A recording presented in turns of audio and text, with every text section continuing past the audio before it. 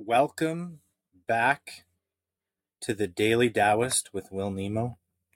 We are talking about the Tao Te Ching and how to get back into spirit and alignment with the way.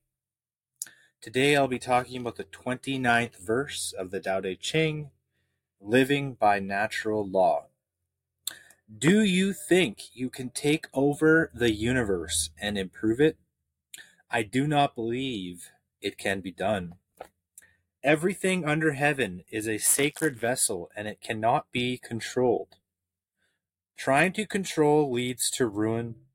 Trying to grasp, we lose.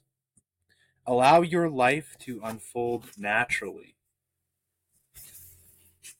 Know that the Tao, know that it too is a vessel of perfection.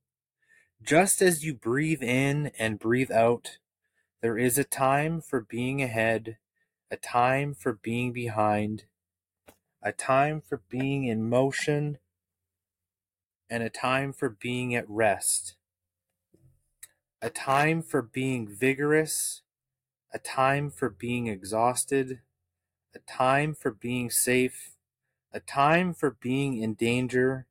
To the sage, all of life is a movement towards perfection.